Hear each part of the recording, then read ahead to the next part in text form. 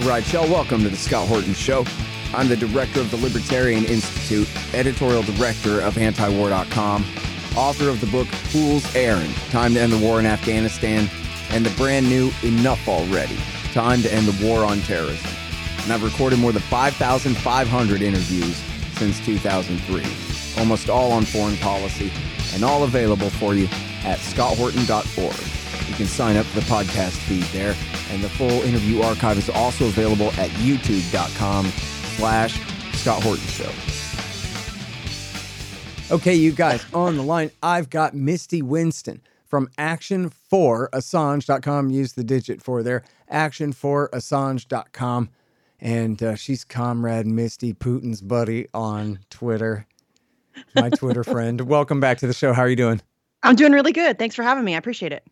Hell yeah. So happy to have you here, of course. Tell us, first of all the latest news on what's going on in the case of Julian Assange.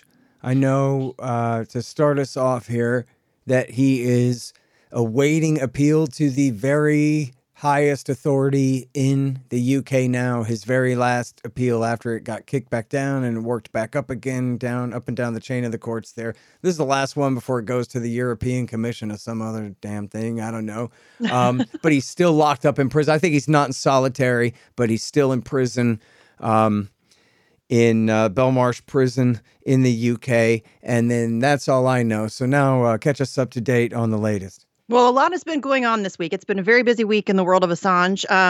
So as you mentioned, he is currently waiting for the request to appeal. They put in what's called perfected grounds for appeal a couple of months ago. It's been a while. And basically, as you said, it's just like a Hail Mary pass. It's like, hey, are you really sure you don't want to hear our appeal? So that is almost certainly going to get denied. It's already been denied. The appeal has already been denied at one point. As you said, it's been kicked down and then back up the court, the little chain of command there. So there are a couple of other legal options in the UK. As you said, the European Court of Human Rights is a possibility, but he's really kind of running out of legal options here.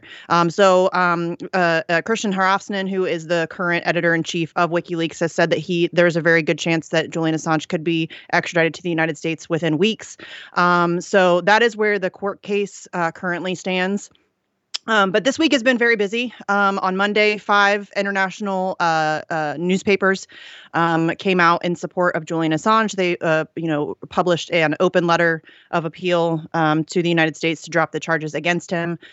So the New York Times, The Guardian, Der Spiegel, El País, and Le Monde, who were the 5 publishing partners of Cablegate, which Monday was also the 12-year anniversary of Cablegate. So that is kind of why they decided to come out with this letter at this time. So that was something that, obviously that kind of support is welcome.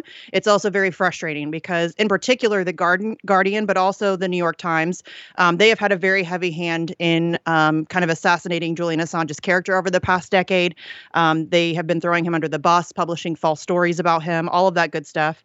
So while it's good that they're, finally coming out and support 12 years too late, it is also very frustrating to see them do that. And then we've also had, as many people who are on Twitter probably saw, Elon Musk, who has been incredibly silent about what's going on with Julian Assange. He's such a free speech warrior. But even in putting out his poll, he said he's not expressing an opinion. He just wants to know what everybody thinks about it, which, again, very frustrating. But it's cool that Elon Musk put out this poll, which got like 3.3 million votes or something, over 80% in support of pardoning Julian Assange and Edward Snowden. It's troubling to me that he phrased it in that way because, in my personal opinion, a pardon isn't needed. The charges should just be dropped. But, that's up for argument. A lot of people think that a pardon would be good because it prevents them from coming back with charges later. But that's, up to just, personal opinion. So that was also very cool to see. But yeah, there's a bunch of events happening tomorrow. Tomorrow's the International Day for Human Rights. So you can expect a bunch of tweets from a bunch of war criminals about how human rights are so important, which is always fun. But there are global events taking place. And by tomorrow, you mean Saturday the 10th? Yes, Saturday the 10th. The thing of it is, too, is we're talking about all of this in the year 2022, which is 12 years after the big leak. And even 8 years after the, pretty big leak with the, election in 2016 and all of that. And so I think there's probably a lot of people who know some about one aspect, but not the other, and Yes. vice versa. And then also people who really don't know much at all about WikiLeaks. I don't know, some guy posts leaks, Yeah. and maybe don't even know what's so important about it all. So what is so important about it all? Well, and you're absolutely right. I think, and that's one of the biggest problems that I have in, kind of advocating for Assange is that a lot of people think that he's in prison for the 2016 stuff. And that's just not the case. He's in prison currently for the releases of 2010, the Iraq and Afghanistan war logs, the collateral murder video, the Guantanamo files, all of that stuff, which were the leaks that were given to WikiLeaks through Chelsea Manning. So yeah, there's a lot of and there's a lot of people, a whole lot of people who don't know who Assange is, have never heard of him, or if they have heard of him, it's like in passing, and they are like, oh yeah, is he that leaks guy or whatever? But they have no idea what's happening to him, or more importantly, how what's happening to him affects everybody. And that's what makes this case so crucial, is that, if you care about anything, it doesn't matter what you care about. If your issue is environmentalism, education, if you're anti-war, if you're whatever, it doesn't matter. You cannot effectively fight for the thing that you care about if you do not have the ability to speak, if you do not have the ability to publish truthful information. And so what's happening to Assange impacts everything else that we're fighting for. And he is a journalist, and he will be the first and only journalist who will ever be charged under the Espionage Act, which sets obviously a very dangerous precedent moving forward. This essentially gives the United States global jurisdiction over information and journalism, which is pretty terrifying. That's a pretty terrifying concept. This is one that, in my opinion, and I realize I'm biased because this is what I do, but in my opinion, we can't afford to lose this one. This is a big one. This really does. I mean, I know that you're big on Yemen. You can't fight for Yemen if you cannot put the truth out there, if you can't educate people, if you can't have conversations, if you can't inform yourself and others about those causes, you cannot effectively fight for those things. And this really is a turning point, in my opinion, in human history. We're going to go one of two ways here. And it's not looking good right now, unfortunately. Yeah. Look, I think that's totally right. And the simple distinction that people got to understand, Assange is the leakee, not the leaker. They make up this stuff about hacking this and that. That's a bunch of disproven crap. Everybody knows that. None of that is right. All he did was say, yeah, you ought to give me those files. And he took those files, and you just listed them earlier, the newspapers who published stories based on all the files that he handed them.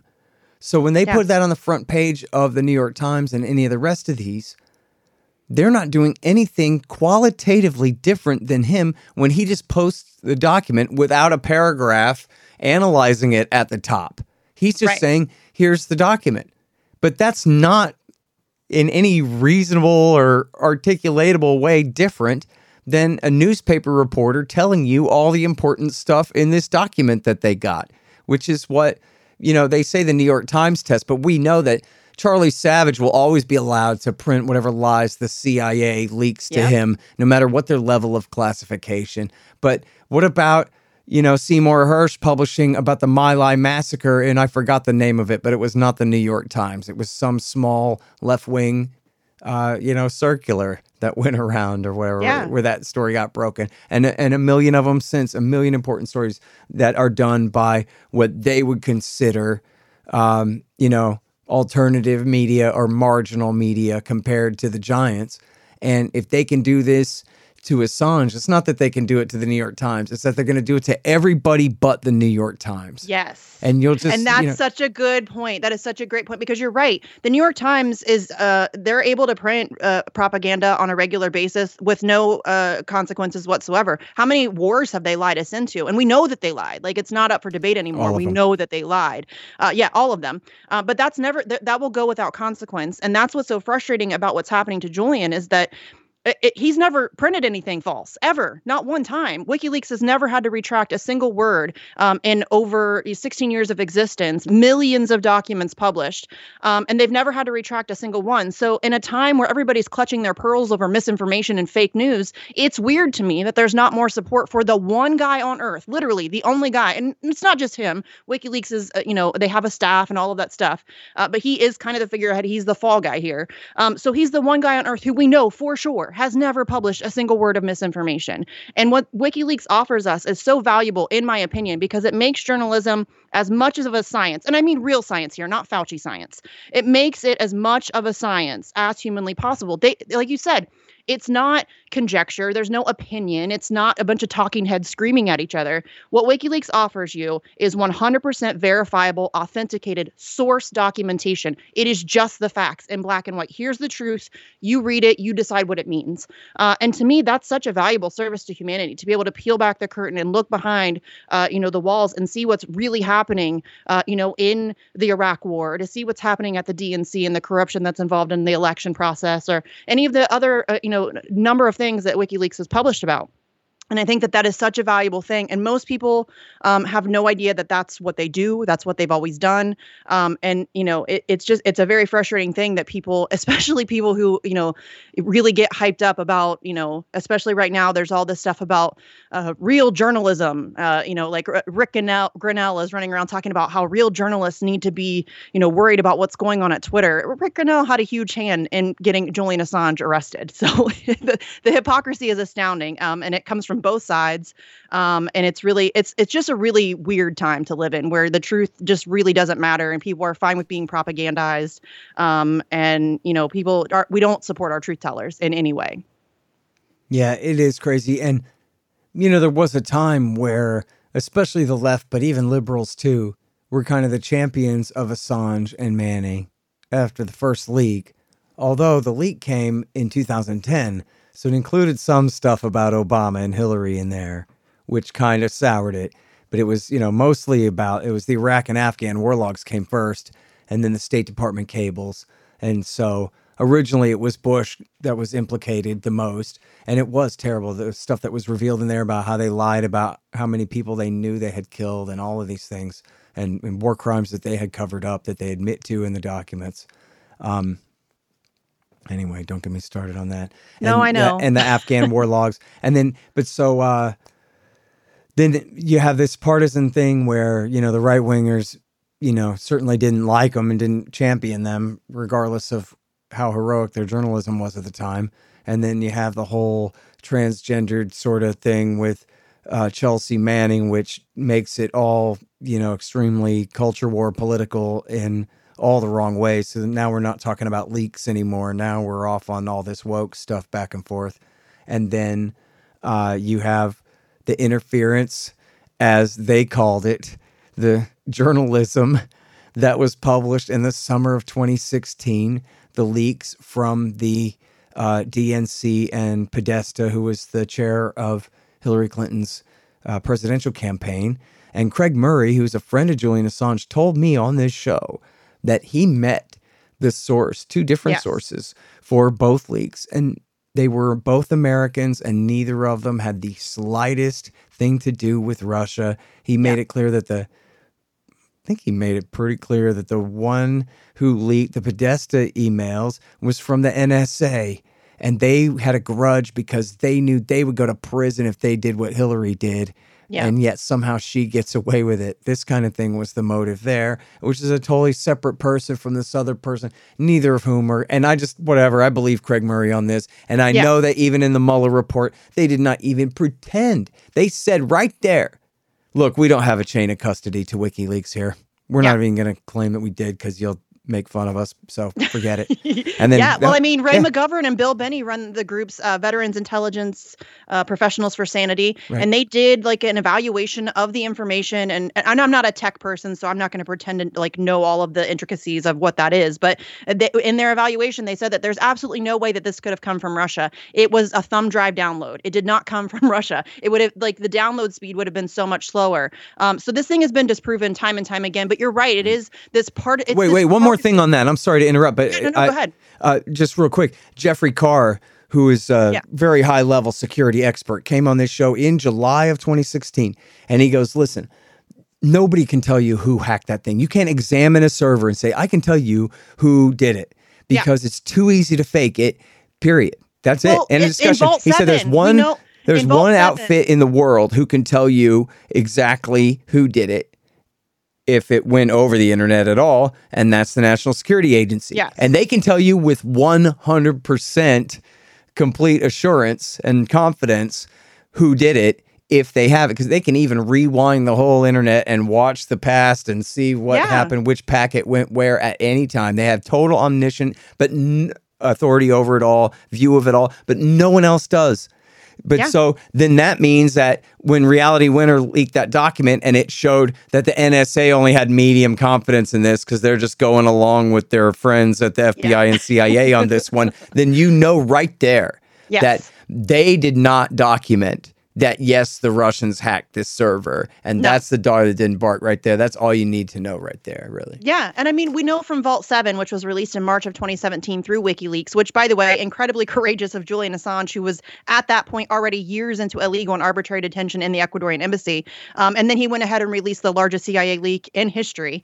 And in Vault 7, it shows that the United States has the capability to hack into systems and then leave footprints that make it look like it's somebody else. So you're right. There's no way that anybody can really, with any authority, say that they know for sure. I mean, you can say, like with what Vips did, you can say that, it couldn't have been, nobody from Russia could have done it. The download speeds would have been too long. It had to have been like a local download or a thumb drive download. So you can do that kind of stuff. But yeah, the NSA could do it, but they won't. And that's why they always equivocate on this stuff. And they always say that they're pretty sure. They're pretty sure that they'll never say that they have full certainty of what's going on there because they just don't have any way of knowing. Yep. Well, so there you go on that. And then I'm sorry, do you remember your train of thought when I interrupted you on that technical point there about the...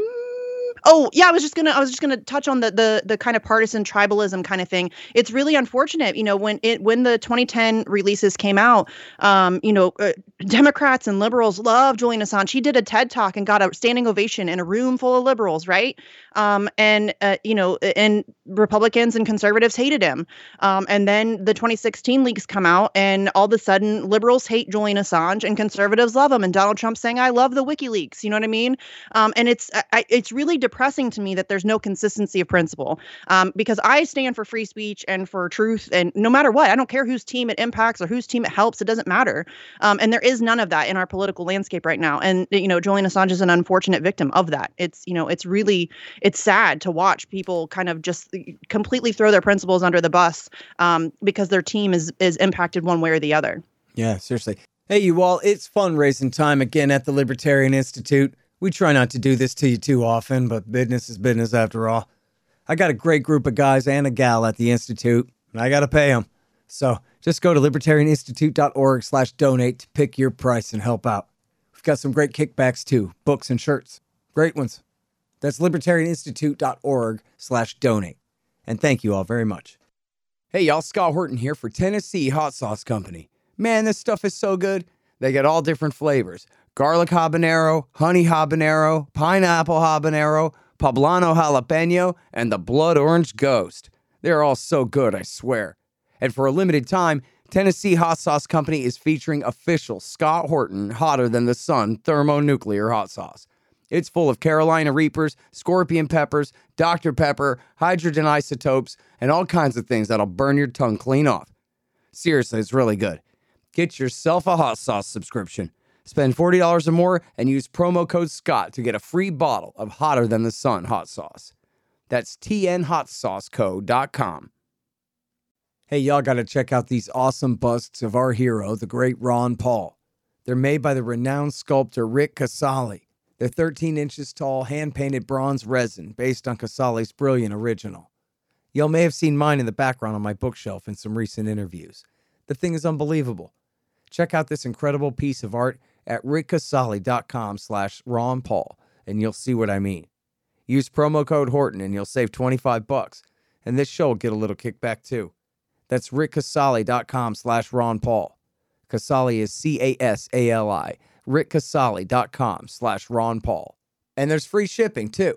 And, like Greenwald, as a typical, I think, liberal, I don't think he's really that far to the left. He just doesn't fit in with what liberals are now. But his idea was like, and this is just basic kind of journalism principle 101 from not too old days, is that like, hey, let the truth come out. Let the people decide. It's not the reporter's job to pick and choose. I mean, you can pick and choose what you're interested in covering. That's something. But like, hey, if you got a scoop, publish it, man. Yeah. And even regardless of the source, somebody turns over dirt on their political enemy, but you can verify it. Run that thing, man. Yeah, that's what journalists are supposed to do. If you get information that is verifiable and it's in the public interest, you publish it, period. End of story.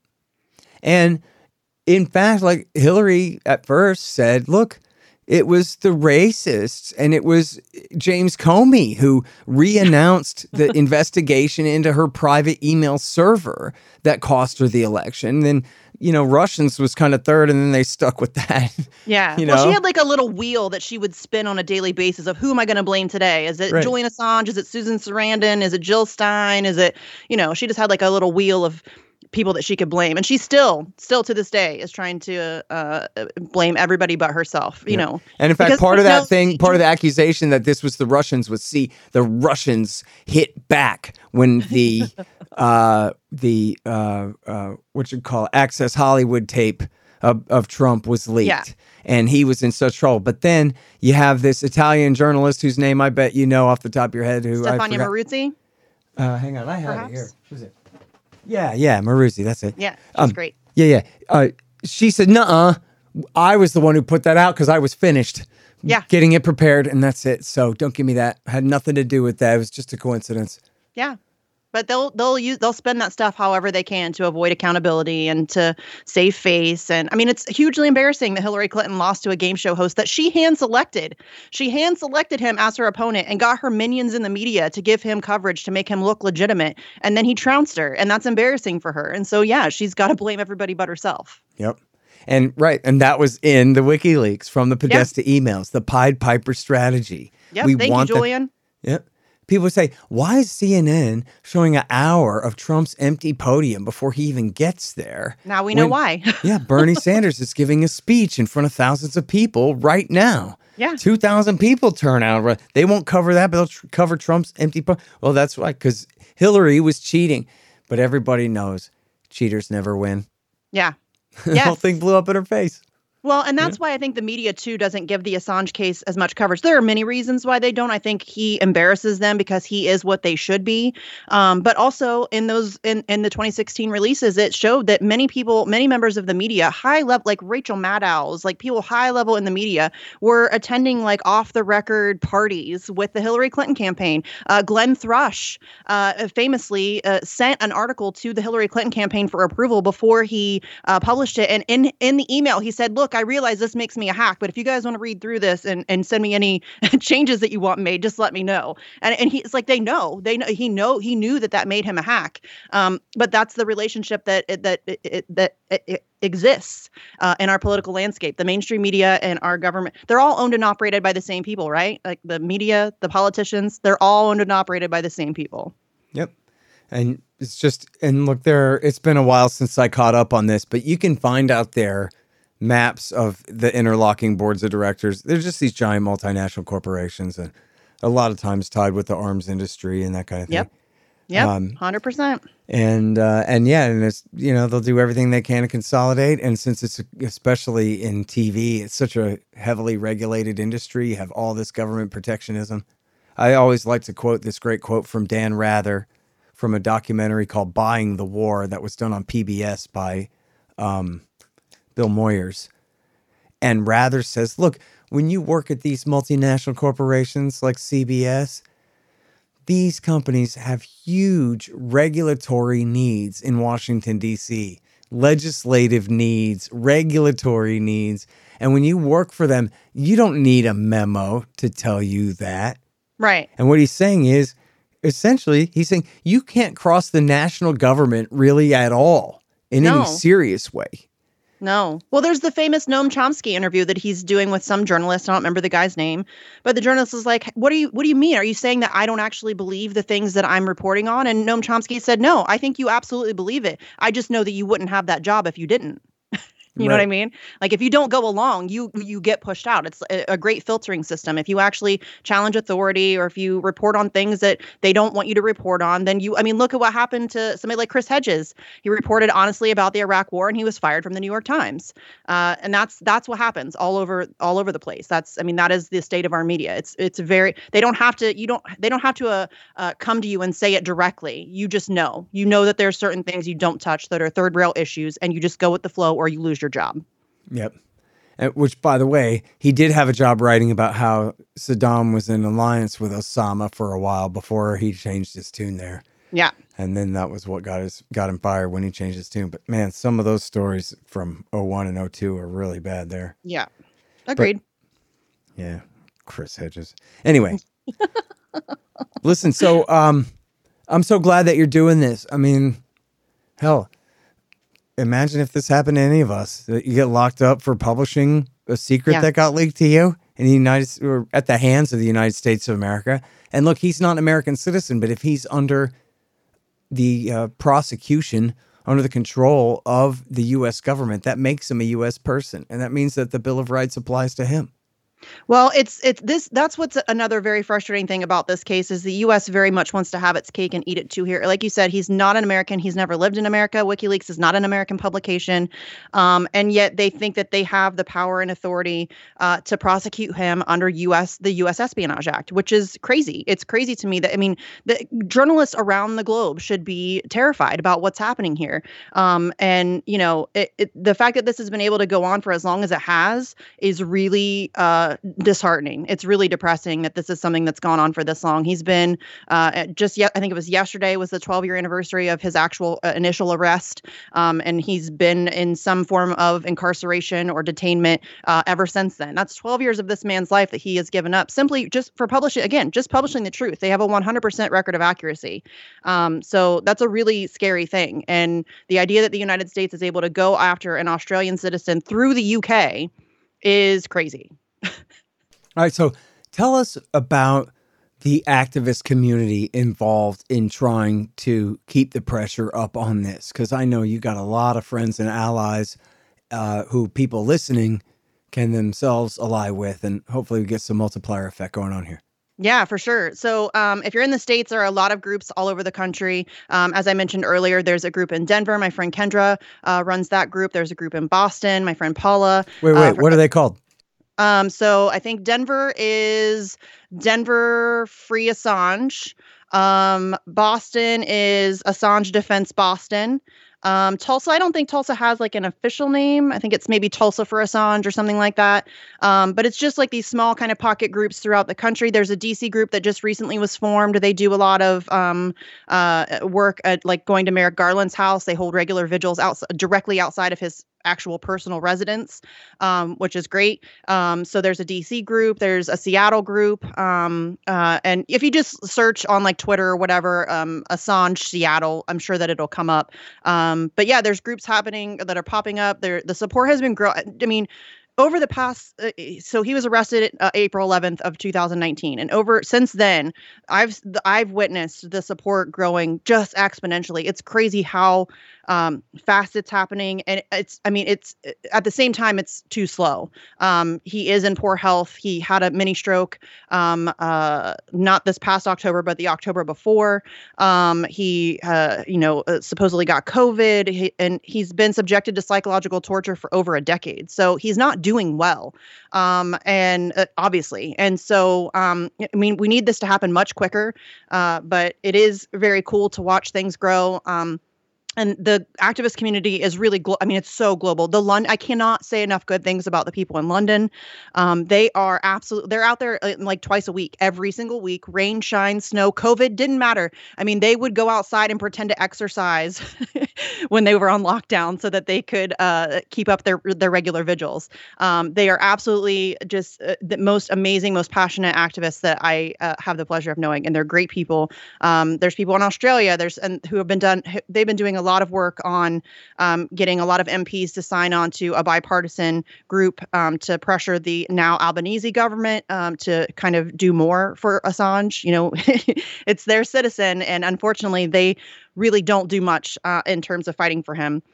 So yeah, there's activist groups all over the place. There's constant efforts being made, whether it's on the ground or online. It doesn't matter. There's always people trying to do something, raise awareness about it, which is really cool. It's really been, when things are bad, I'm always like, yeah, but look at how much the support has grown. And we really have come a long way. So, I mean, if you just look at the Elon Musk poll, I was shocked. Honestly, I thought, oh, here come the trolls. The anti-Assange trolls are going to take this poll over. We'll probably win it, but it'll be close. And it was over 80% support. So I was really, I mean, obviously not a scientific poll, and was worded very poorly and made the mistake of putting Assange and Snowden together in the same poll when they should have been separate.